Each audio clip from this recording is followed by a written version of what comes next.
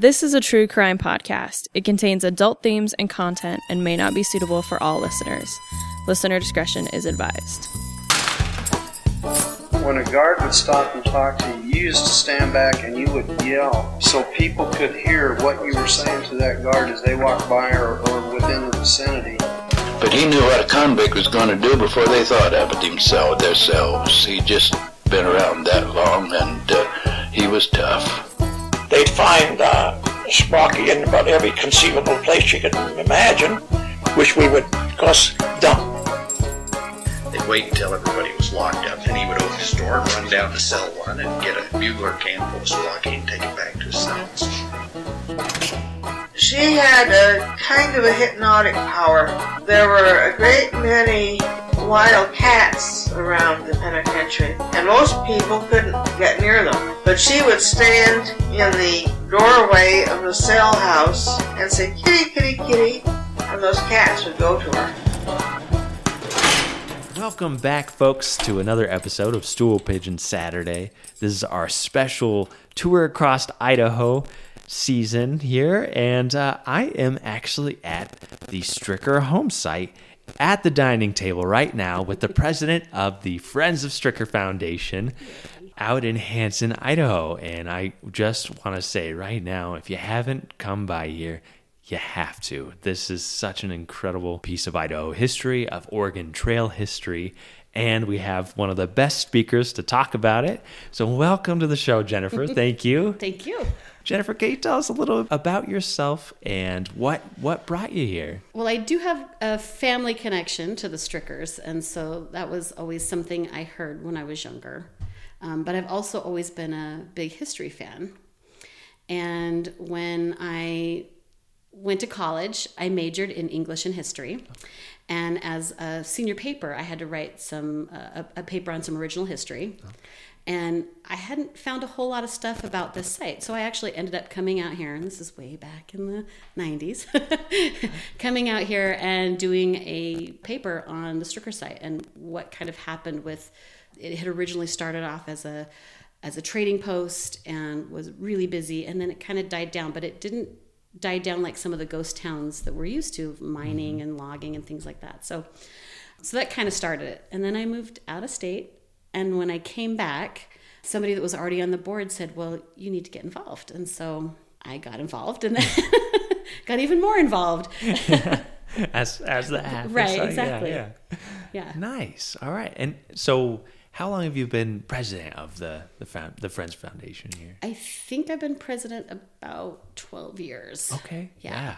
And you've kind of helped envision this huge renovation that happened in 2021, the big ribbon cutting that led up to that. Yeah. What was that whole process like? Well, it started in, I think, getting serious about the fall of 2018 into the spring of 2019. And I remember being out here when we had representatives from the Department of Public Works for the state, we had the Historic Preservation Office, we had the Historical Society, we had like state engineers and a couple of architects, and I mean just a wide range of people who specialize in dealing with properties, I guess. And we came out and toured the whole site, and we all got to make a kind of a list of where we thought our priorities needed to be for what needed to be fixed or repaired or, made better out of the site, basically. And then that kind of process started. The Historical Society was working on a budget. We were able to take advantage of that, plus some additional funds that came available at some point. And in 2020, that was when everything was supposed to start. And it actually did. I mean, I hate to say it, but the pandemic was kind of a blessing for our site in a way, because I don't want to say blessing. That's a horrible word to use. It was like a quiet period for work to get done, though. We were able to take advantage of being closed for the pandemic because the state required us to basically close, so we didn't have any volunteers out here doing tours. And we needed to move things out of the house and out of the store anyway so that they could paint and replaster and repair the roofs and get that done. So we didn't have to do that and then also do tours at the same time or do school tours or do events and things like that. So it actually made it easier for us. And so they took the whole of 2020 basically to come out here and work. So we had the plaster done and the painting. and then all set for a big grand opening in June. And yeah, that was kind of a process. It was actually kind of interesting too, because we met on Zoom. There was a number of us that were all involved in the committee with renovations, and so we would have Zoom meetings, and that made it a lot easier. None of us had to like travel, so we could just talk about what was going on at the site, the new signs, the new pavilion. Yeah, so it was a crazy time, but like I said, at least we didn't have to do it on top of doing all of our regular stuff too. So, yeah. What was the signage like before that? Was there any, or? We had virtually no signs out here. So if you stumbled on our site, we had a big sign at the kind of the entrance that might tell you a little bit about the site. And we had a few little things posted, our posters kind of at the Interpretive Center. And then we had at the Interpretive Center, there were some panels that talked about our site in context of the local history, but there wasn't a whole lot of our stuff in that. There wasn't like why this house is here and who owned it and what is this building out here on the property that's been so well preserved. So for the most part, we would create these little brochures. We called them self-guided tours, and we left them in a couple of mailboxes around the site so people could read those and tour the site. But if we were out for any reason and you know, or you just came out and didn't realize that they were there, you might not know what anything was out here. Yeah. The signage is really amazing. The photos, the stories that they tell, like, wow, it's really cool. Yeah. I'm very impressed by that. Well, we lucked out because when we started doing this project, there was a group out of Boise, the TAG group, but they really took our input too, because, you know, our volunteers and some of our board members and the people down here really know the history well. And so we were able to say, yeah, this is what this is, or this is a story. Yeah. So it was really great. We had a lot of local input, which was especially important for us. But I also think that, yeah, it made the signs a little bit better too for people coming. Yeah. Just meeting with the group today and seeing the passion that you all have for the site, for the history, for the preservation, having people come in, it's really, really amazing to see that. Like at the old pen, that's the same thing. That's all I want is like everybody to have the same passion about the preservation and telling the story of the site. And it's really cool to see your group have that heart in there. Thank you.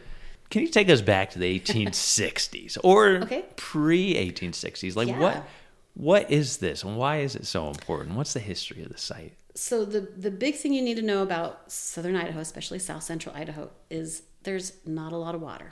I mean, I know that's true in the West, but if you came through this area in the 1840s on the Oregon Trail, you left Fort Hall.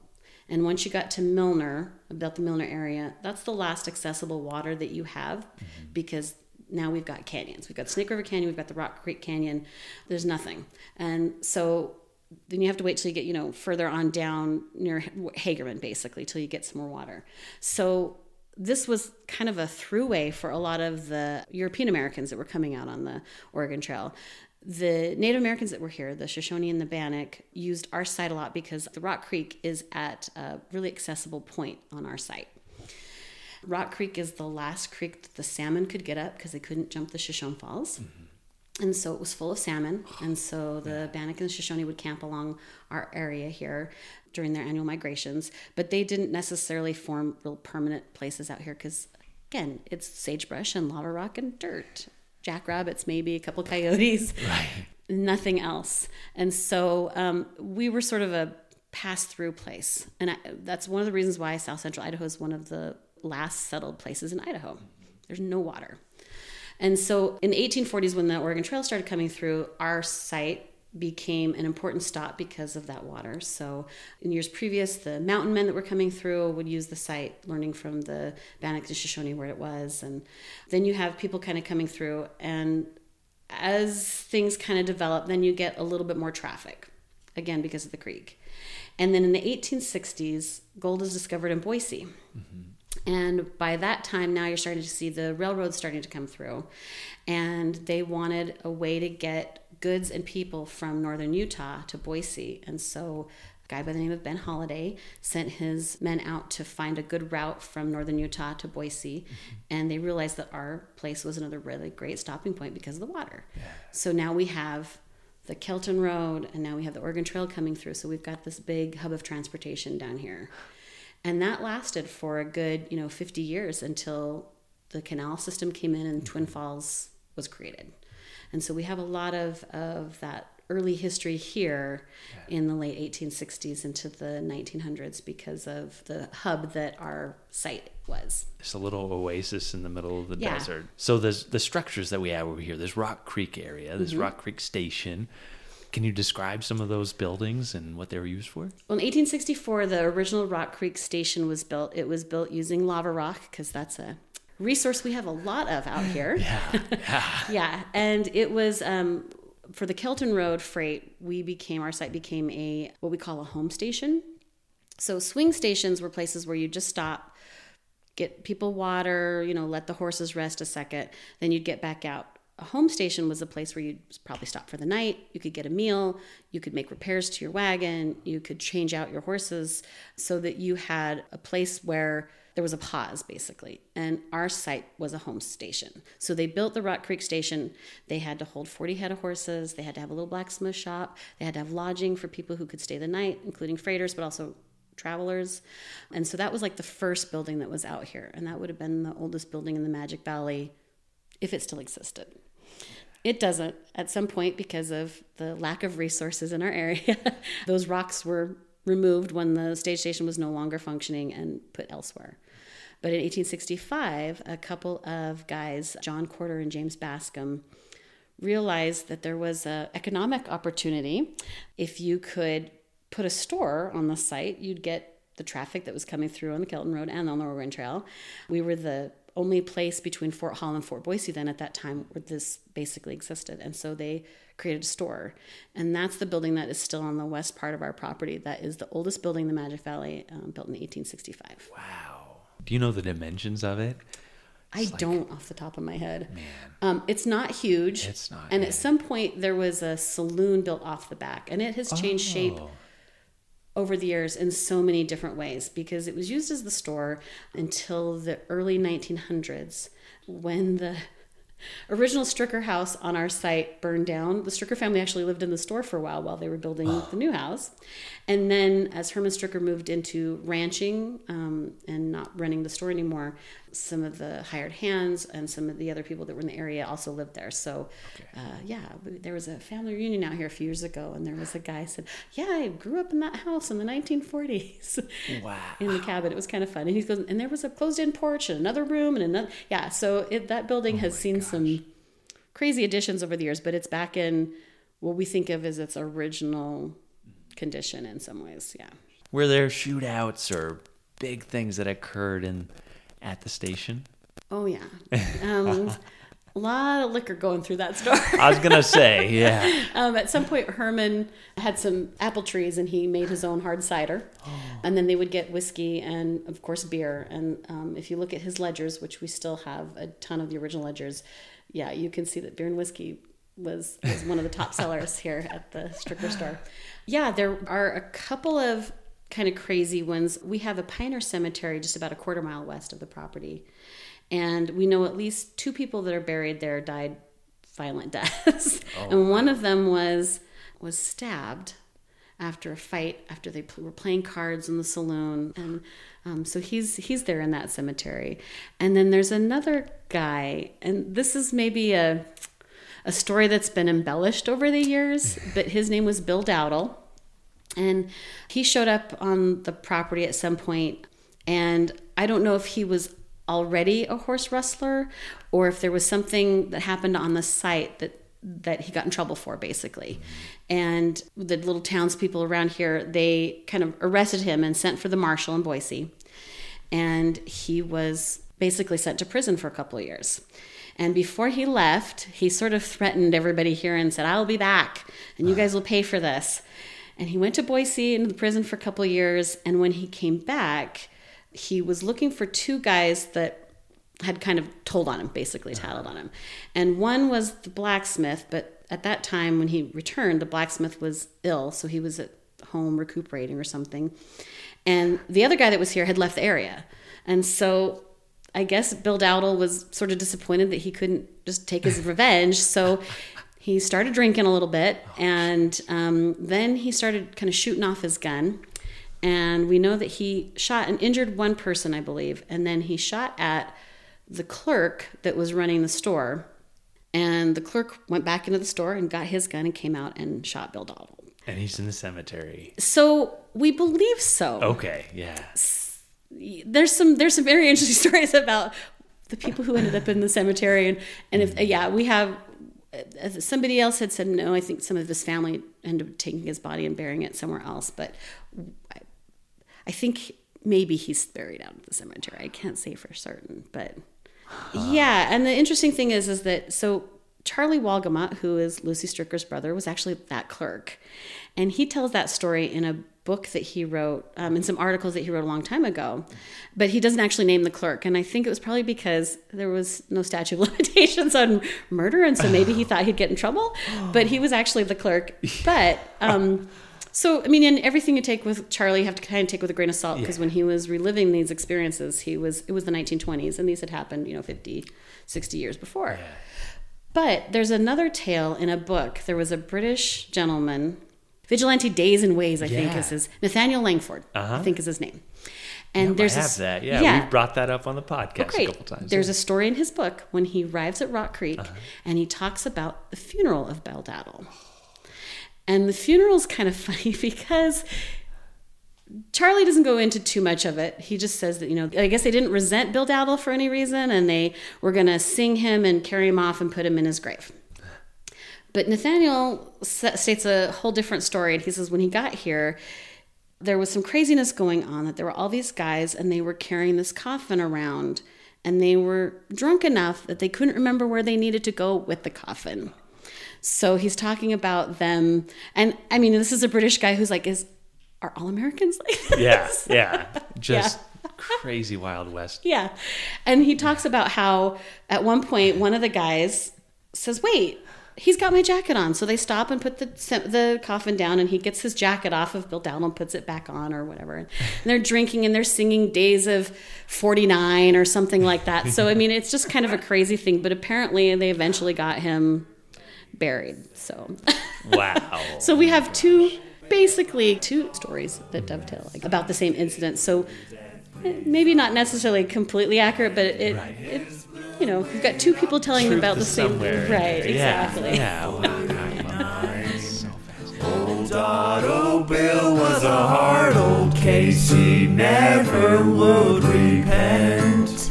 He never was known to miss a meal. He never paid a cent.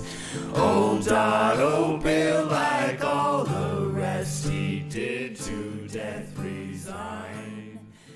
So this is a meeting place. Like, people are restocking, they're reshoeing, whatever they need to do, fixing their wagons. And then Carry Act, irrigation starts to appear here. Right. So more people start to come. So more storehouses come. And then the Strickers build what we're sitting in now in 1900, right? So where was that transition from like Rock Creek Station to like the Stricker Homesite? Like, well, it actually happens before the Carry Act. It's before that. Yes, okay. Which is kind of an interesting thing. So the heyday of our site as sort of its own little town and as a trading station and as the hub is about the late 1870s or mid 1870s into the early 1880s. But what happens in 1883 is that, the Transcontinental Railroad has already been set, and now there's branches coming off, and there's one that goes up through Pocatello to head to Boise, and they need to decide, are they going on the north side of the Snake River Canyon or the south side of the Snake River Canyon? We're on the south side, of course, but the town of Shoshone at that time was getting a little bit bigger. They had a lot more, gold was in the Wood River Valley, and so I think they decided, we're going to take this railroad through Shoshone. So the railroad got built on the north side of the canyon, which meant that if you were still coming out on the Oregon Trail in the 1880s, and there were some, if you had money or, if you didn't have to worry about that, you took the railroad. People who were going now to Boise for whatever reason were taking the railroad. And some of the freighters might still be coming through here, but it basically died down. Right, okay. So in 1884, it became really quiet around here. Gotcha. Yeah. Okay. Yeah. That makes sense. Yeah, and so Herman was still running his store. And there were still, there were a lot more people in our area who'd settled, especially ranchers. So we had ranching in Nevada that came all the way up into here. We had a couple of ranches here in our local area, and they would buy their goods through Herman. Okay. And so he was still running a store for a number of years. But about the late 1800s, like 1890s and into 1900, Herman is now also ranching. And so he's making a lot more money that way than the store. And the store is not as viable. So the store gets kind of closed down in the early 1900s. I think he was still bartering with some of the people that were around, and he was still ordering certain things. And of course, he was still selling some whiskey and some beer, I think. But basically the store kind of went into, the store became no more. They were still running the post office out of the area, but then now that they're ranching and people who were kind of living here were realizing there were other places to be and they were resettling. And then, the site turned from basically a little town now into private property in a way. It's amazing, those decisions Yeah. for the railways. Right. Like how much that drastically changed everything. Yeah. Wow. The wet and dry cellars. Oh, yeah.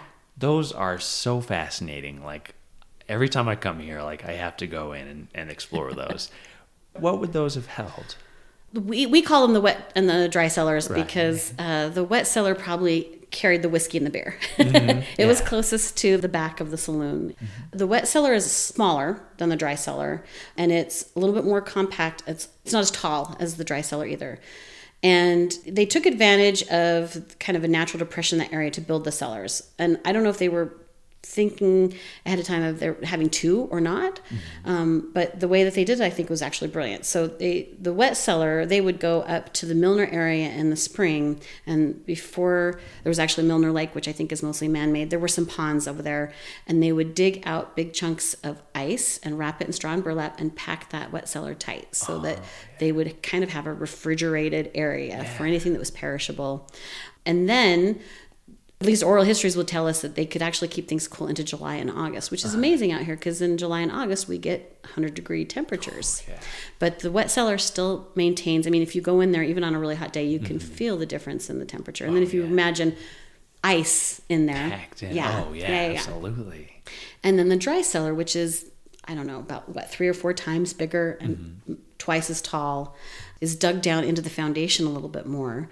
And Herman could order barrels of goods that he wanted to sell, so cornmeal and flour and sugar and anything else that he wanted to be able to store, instead of just when he's buying some of those goods to sell, he's buying in bulk, so that he doesn't have to pay out as much or pay for the shipping, because I can't imagine what that price was at those times.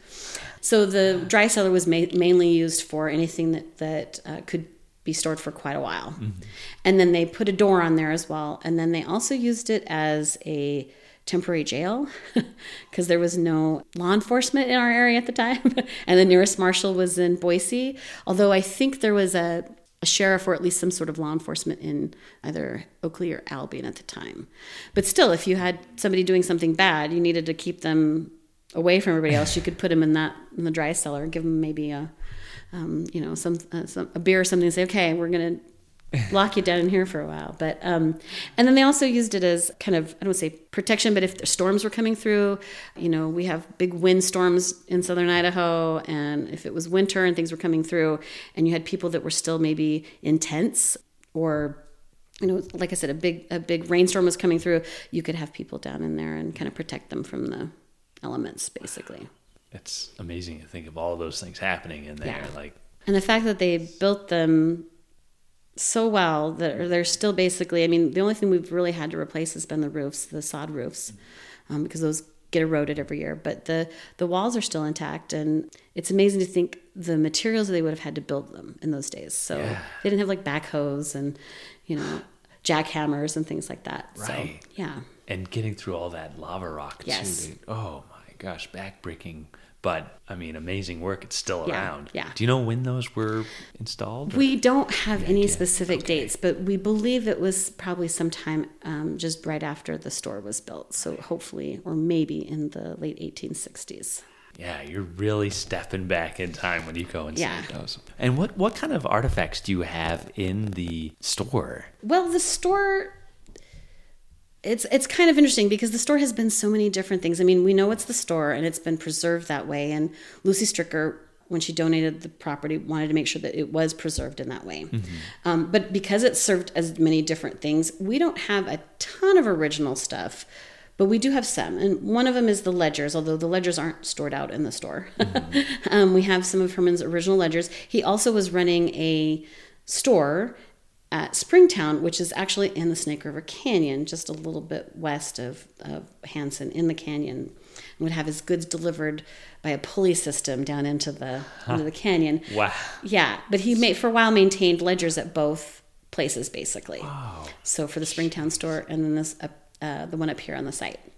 So we still have the ledgers, but those are now at the store. Yeah. Some copies, and we've got some other posters and stuff. We do have, which is one of the fun things that's out there, the kids, the fourth graders really love, is we have Herman's original safe. So this big giant safe that he ordered from San Francisco, probably to hold the gold dust that was coming out of the canyon. He probably didn't do a ton of cash transactions. It was mostly people who found gold who then were trading it for things in the store. And then the assay office in Boise was where he could later send the gold. So we have a Herman Stricker, and it has his name written across the top, so we know it's his. And that thing weighs a ton, but is really kind of a fun, unfortunately, it's kind of rusted. The mechanism is rusted, so it's always open, which is a good thing because we don't have the combination or the key. So. Yeah. And then we have some other little artifacts in there, but a lot of that has been things that we have either been donated or things that have been given to us from other Pioneer families, or when we decided to kind of redo the store to make it look like it might have in its heyday, we started kind of, looking at what we already had, and also, kind of sometimes purchasing things from like estate sales and antique stores. And don't look too closely at the canned goods, because we did like take new cans and wrap old printed labels that we found online, or yeah. I mean, anybody gotta make it look like that's it. Yeah. Try to give that authentic feel. It's really tough. Yeah. This Stricker house that we're in, can you talk about its history and development, and what kind of things happened in here? When Herman Stricker and his original partner, Botsit was his last name, they actually purchased the store on the site when the original guys decided they were moving on.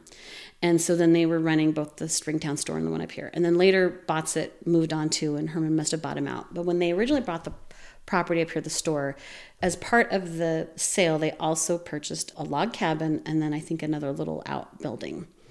And so the log cabin we believe to be the one that was actually here on this property where the house is now. And when Herman and Lucy were married in 1882, they lived in that cabin, and they had 7 children, although one died in infancy, but they raised their children in that cabin. So if you can imagine, for 18 years, and the witness that tells us how big the cabin is, but if you look at the original pictures that we have, it's not that big. Yeah.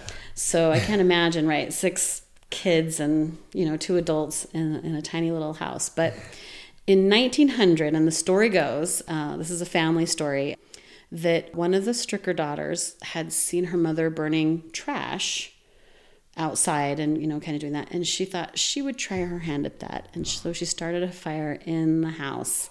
No. Yeah. And this is, I think, in March of 1900. And Lucy, we think, and this is another, it's one of those apocryphal stories. We're not sure if it's completely accurate or not.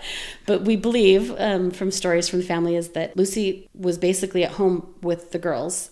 The men were out, on the ranch doing other work at the time. So she got her girls out, she got her wedding furniture out, she got some photos out, and that was about it. Now, her wedding furniture was on casters, because in those days things were on casters, so it might have been a little easier. But basically, kind of by the time the guys saw the fire and rushed to help, Lucy had kind of gotten what she could out of the house. So they moved out to the store, and they built the house that we're sitting in now. And what I've been told with this is that they got most of the wood for the house. They built it stockade style. So if you remember the old forts, if you think of those old Western movies where the forts are the boards are stacked right next to each other, that's the stockade style. So the house is built that way. Yeah, with planks from, I believe it was kind of the Eau Claire, Albion area. And then they bought the trim and all the pretty pieces that went with it from the Sears catalog. Oh, okay, yeah. So, so it looks kind of... In fact, there's another property near Boise called the Shikostalasa House.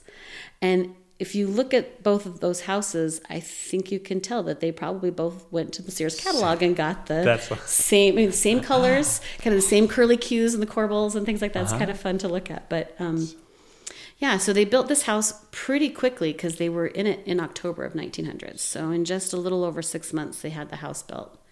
Man. Yeah, and the original house has, it's kind of Victorian style, definitely kind of pretty in some ways.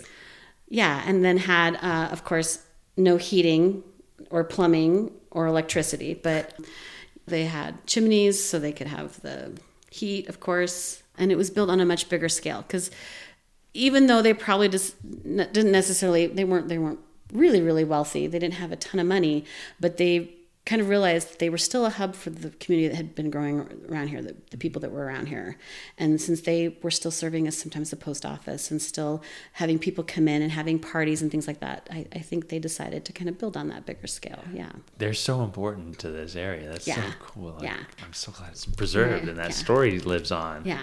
And then in 1916, they did add on because in 1916, they also were helping to build a new house for their son, Bon, and his wife, Clara. And in 1900, there's no such thing as Twin Falls County. There's no Twin Falls. There's nothing else out here. 1904 is when we started to see the canal system come through. So in 1900, they built the house. They had it up. But in 1916, by that time, now you had Twin was, a town of already almost 10,000 people. And now you had, kind of the people coming through. You had electricity coming through.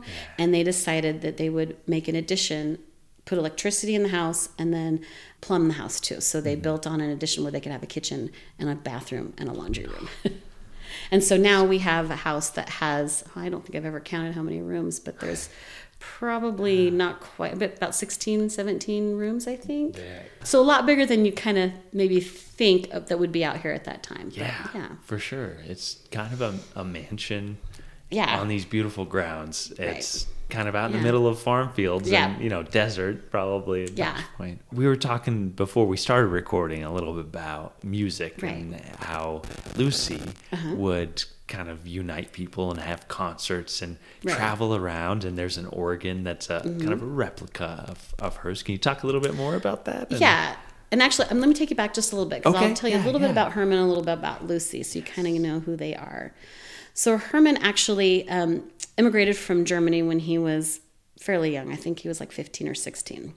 And the family story goes that his mother was concerned that he might end up in one of the European wars that was going on at the time. And so he was sent to America, and he ended up, I think, in Ohio, Pennsylvania, and I think Ohio. And he started working in a little store. So that's kind of one of the reasons why maybe when he moved out here eventually. But he made it to America just in time for the Civil War. So he actually ended up enlisting in the Union Army, and he fought at Antietam, and he fought at Gettysburg.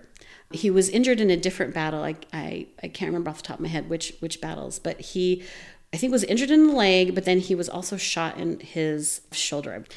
So when the war was over and young men were going west to seek their fortunes, the two big things were mining and railroads. And Herman couldn't mine and couldn't work on the railroad because of his shoulder.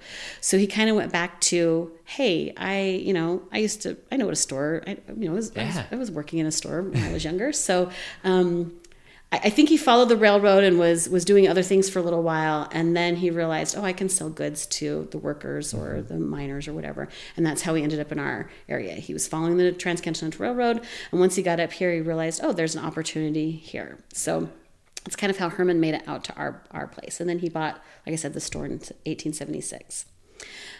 In 1880, Lucy Walgamot came from Iowa. Her sister and brother-in-law actually ran the stage station out here. And they had been telling her to come visit and come out here and see the sights for herself. And I think another one of her sisters and brother-in-laws were running another stage station also on the Kelton Road. But so Lucy thought, okay, I think she was kind of an adventurous soul. And so she hopped on the stage and on the railroad and came out here. She left Kelton on the stage, basically coming into this area in 1880. So she probably was one of the very few women that were kind of coming out here. And as far as I know, she was probably on her own. Yeah. So yeah, pretty brave. Jeez. Yeah. And the stage was late. I don't know if the stage was late itself or the train was late. Something was late. And by the time they got into our area, it was getting close to midnight. And Herman was still here waiting for the stage because he had money coming through. So he was waiting for the post. Plus, he was the postmaster, so he was waiting for the mail. And so when Lucy arrived, she was helped off of the stage station by Herman Stricker. Yeah. And a couple of years later, they were married. Wow. Yeah. So it was kind of fun. And Lucy came from Iowa, and she was very musical. When she had been living in Iowa, she had helped a guy that was selling pianos and organs. And he would talk about, all the benefits of owning the musical instrument, and she would play so that people could see how easy it was, and they would sell these instruments. And so when she moved out here and settled, I guess he told her that he would ship her whatever at wholesale. Yeah. So she had him send her a piano first, and then a few years later an organ came in. And the piano is actually still in the Stricker family, one of the great granddaughters. One of the greats. Wow. Actually has Lucy's piano. Yeah, and it still gets played. And then Lucy's organ, we actually found out from an article, from an interview somebody did with her in the 1940s, but her organ was taken apart and dismantled and made into a bookcase. So we don't know where that organ is, unfortunately, or that bookcase is either. Someone has a really cool bookcase. Yeah, exactly. But the organ that was ordered at the same time as Lucy's ended up here because it was one of the pioneer families in our area that donated it back to our site. So we have kind of the twin, basically. Yeah. The fun thing about Lucy was that she was pretty game for a lot of stuff. I mean, I guess if you're coming out here on your own in 1880, you probably are. But there were a lot of ranching, a lot of men in the area. There were cowboys, and there were a few farmers, but mostly, ranching and things like that. When she got out here, they wanted her to play, basically. And so they would do things here on this little town side of Rock Creek. But then they would strap Lucy's piano on a wagon, and they would go all over. So she'd go, visit them. And in fact, she went all the way to Haley, which would have involved taking a ferry across the Snake River after you'd gone down into the canyon and then back up. So the cowboys around here love Lucy because she was, coming to play music for them. Right. So, yeah. So it's kind of fun. So we have the organ. So that kind of represents, the first kind of generation of music is, you got to play it yourself if you want to listen to it. Yeah. And then at some point, probably in the 1910s, they got a phonograph machine. And it's not one of the horned ones. It doesn't, if you imagine the old Victrolas with those big horns, ours is one of the early hornless ones. So the sound came through like this little, I think, an S-shaped piece of wood that was in the cabinet. And so, yes, and we have replaced needles, but it still works. So the records are a little scratchy, but we like to play, you crank it up. We put the needle on, and so it's kind of fun. And we still play it for the fourth graders when they come through. It's kind of fun there. So, that's kind of the second generation of, okay, now we don't have to necessarily make music, but we can buy, albums or, records and put them on.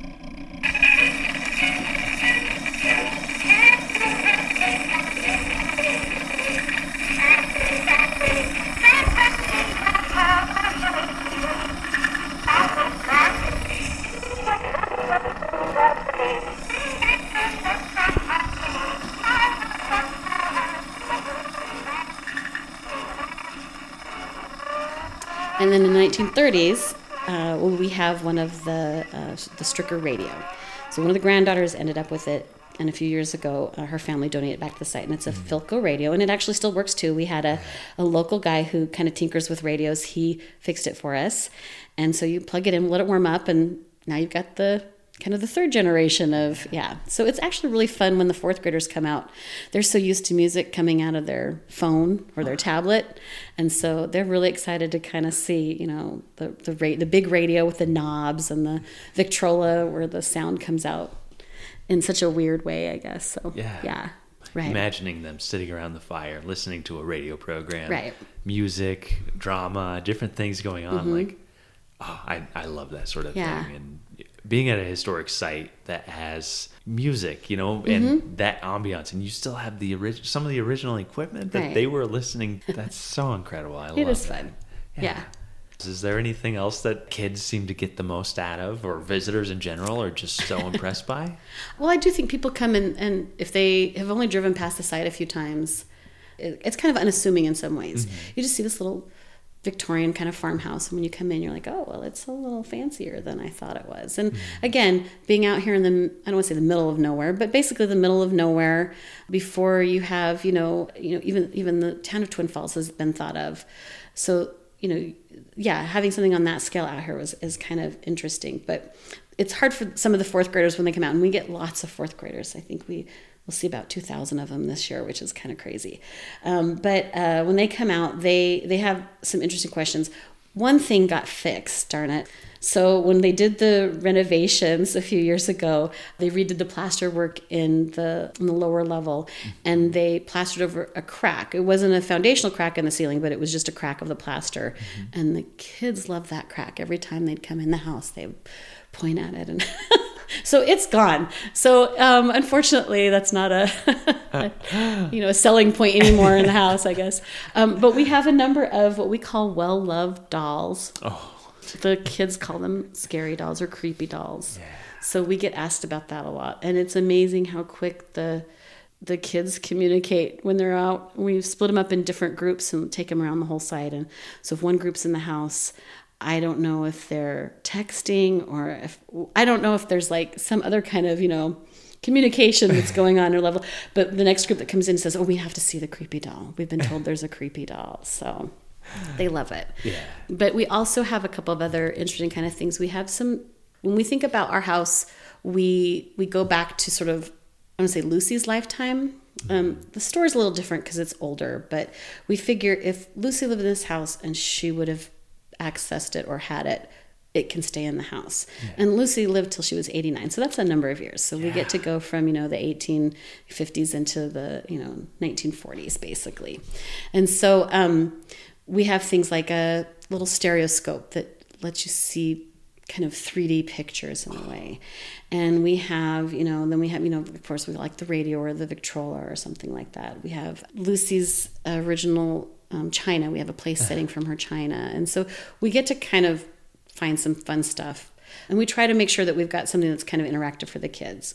We have Lucy's original, the trunk that she came out from Iowa with. Wow. Which is neat. And it has a lock on it, and unfortunately we haven't ever opened it. So one of these days. That's amazing. Yeah. Oh, the trunk itself has been opened. Sorry. The lock, we don't have the key to. So the lock is still on there, but we can't. But it's a pretty neat old lock with a Indian head emblem on the front, which is kind of really cool looking. Yeah. And then we have Lucy's wedding furniture that was her bedroom furniture that, survived the fire. Yeah. And we just have a lot of number of fun things that people haven't either seen before, maybe, especially like in the summer kitchen when we take the kids down and we say we should show them some weird pieces of equipment that they've never seen before, and that's kind of fun. Yeah. That's so cool. Wow. Yeah, you can really step back in time visiting the site. Yeah. Anyone interested in Oregon Trail history or just pioneer living, like you really get that here. This summer kitchen is such a fun little area. What kind of things would they do in there? What kind of food would they prepare? When they were making the addition of the house in 1916, they removed the original kitchen because now they were going to have a plumbed kitchen. It's going to be electrified. It's going to be modern. And so they had to have a place to cook things while they were building the new kitchen. So they built this little building out back, and we call it the summer kitchen because eventually they used it even after they had the kitchen in the house, because in the summer when it's hot, you don't have to cook in the house. You can cook out in this little building. Anything that was stinky, so like, if they were brining anything or making pickles or canning or fish, they could do it out in the summer kitchen and not, the rest of the house was, stayed fresh smelling, I guess you'd say. Yeah. So they could do that. But in the fall, they could do all their canning and preserving out there in that kitchen instead of having to do that in the house, where it's more convenient to maybe do it all in one area where they could just cook meals and things like that in the house. They didn't have to worry about that. So, yeah. And that poor building saw some use, and then it kind of had some rough years. And the original Friends of Stricker group, Friends of Stricker, was founded in the 1980s. about 1983 and 84. One of their goals was at some point to redo that kitchen. And so they actually took it on as a project and completely refurbished it. There's not a lot of original Stricker stuff in that building, but there's a lot of stuff that was donated from other families. And then this is where, looking out at estate sales and people donating things kind of came in. But it's been recreated basically to kind of let you see what it might have been like in the, 1920s. It's got some fun stuff. What kind of volunteers do you have, and are you looking for more, and how can people sign up? We are always looking for volunteers. So we always say, basically, whatever you're interested in, we can put you to use. Yeah. I mean, if you like, we have a couple of people who are interested in gardening that are on our board and with our volunteers, and they love to take care of the flower beds and things like that. And then we have people who like to, use their hands and work with wood, and we can put them to use preparing things. And then we've got people who like the, maybe the more historical parts in terms of, writing up information or working with our inventory and things like that. So basically, if you have an interest, we can put you to use. We kind of categorize our volunteers in 3 different ways. There's just sort of like I said, if you have something that you want to do and you want to help out, we can kind of find you a project. Especially in May when we have our school tours, when we have 18 to 20 schools that come out with their 4th graders to tour the site, which is really fun because these 4th graders don't realize sometimes that history is in their own backyard. Mm-hmm. They don't see it sometimes, but they get to come 4 or 5 miles down the road, and here you go. So we see the 4th graders every year, and we need volunteers for that too. It's really great, and it's kind of fun to come out here and answer the kids' questions and see how excited they get about stuff. And then they like to show off their own knowledge because they've studied the Oregon Trail and they've studied some of the pioneer stuff. So when you ask them questions, they like to say, "Oh, I know that. Yeah. I know about the railroad. I know about the all this other kind of fun stuff." So people to help us with the school tours is also great. And we always say, you don't have to know anything about the site, really. We will provide all of the information you've ever wanted. Mm-hmm. And then we also have events and then our Sunday tours during the year. So we are open every Sunday for guided tours from about early April through about mid-October from 1 to 5. And we usually have a couple of us here to do tours those days. There are people who just like to come out here and hang out. You get to meet such a wide range of people on Sundays. Sometimes it's, somebody local that's driven past the place a million times but never been out here. And sometimes it's, somebody that is following Oregon Trail and they've made their way up here. Or somebody's just, kind of on a Sunday drive and they just happen to be passing through. So you get to learn not just about the site on your own, but you also get to kind of share that with everybody, and that's really fun. And then we have our events too. So some of our events we used to do a really big Mother's Day event, but the school tours have sort of taken over May. And so it's hard on our volunteers to do school tours and then do a big Mother's Day event. So we've kind of done a low-key Mother's Day event. Okay. And that's going to be on the Saturday right before Mother's Day this year. And that's basically just kind of having the house open and letting people come in. We usually serve Lucy's ginger snaps. Oh. There's a recipe that we have of her ginger snaps. She used to welcome people here with her ginger snaps and her lemonade, so we kind of reenact that a little bit. And then we have a couple of big events coming up later this year. One is our spaghetti western, which is kind of fun. We call it a cross between The Amazing Race and Clue. And it's a fundraiser for us.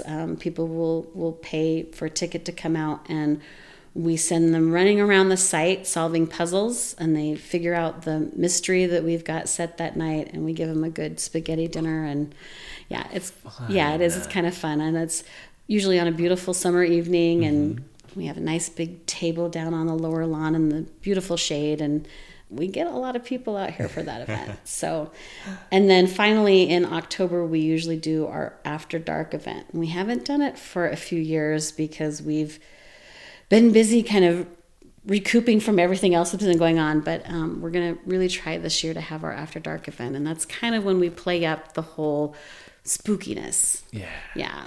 Maybe not necessarily the whole paranormal, but we like to tell stories. And we try to keep it, if not completely historically accurate, historically adjacent. Okay. Yeah. Sometimes we tell stories, but we try to do it in a historical way. Sometimes we'll talk about who's buried out in the cemetery, or we'll talk about other things, but we have a different theme every year. And because we do it in the house, and we turn all the lights off and just have the little LED candles, and we try to have some jump scares and some other kinds of fun stuff. We get a lot of people that come out because they want to see what we're doing every year. So that one's kind of a fun event. And we always need volunteers to help. I mean, actually, it's more fun to scare people than it is to be scared. I'm with you there. That's my favorite too. Yeah. Wow. Well, folks, you heard it. Come out to Stricker. It's so fascinating. Is not far from the highway. So if you're doing a tour through Idaho, you'll see right on the highway, Stricker Historic Site, Rock Creek Station. Just take it and follow the route out to this site. It's a really interesting step into time. And if you live in the area, if you're a student, you're looking for an internship or a project, this is a fantastic place to come and learn and maybe work on a project, or come and volunteer and get your foot in the door working in history. Yes. So many cool things going on this summer, and I'm looking forward to working with you over the next projects on the horizon. How can people reach out to you? What's the best way to contact you? Well, if you're on social media, we have a Facebook page. So just Friends of Stricker, facebook.com/Friends of Stricker. We also have a website, although I do have to say that it is in progress. We had a change in hosts, basically, and we unfortunately lost some stuff that we had from the original site, so we're still trying to make that up. But there's that. And we also have our email, which is friendsofstricker@gmail.com. So perfect. Those are all linked in this episode, so if you're interested, please check that out. Well, Jennifer, thank you so much for being on the show. We kind of have this tradition. If I were to say do your own time, how would you respond to that? So for me, I think that means, find something that you're interested in and put your time into it and have make it yours, basically. That's great. Make it yours. Yeah. I love that. Do your own time, make it yours. I like that a lot. All right, everybody. Thank you so much, Jennifer. Thanks for being on the show. Thank you. It's been great. Do your own time, do your own number. We'll talk to you again soon. If you enjoyed Behind Gray Walls, please rate, review, and subscribe on your favorite podcast app so you never miss an episode. Not only do we get to hear your feedback about the show, but it helps others find us as well. If you're interested in finding out more about the podcast and to see mugshots of the inmates featured in today's episode, follow our Facebook group at Behind Gray Walls Podcast. And we have a podcast Instagram as well. You can find us on Instagram at Behind Gray Walls Pod.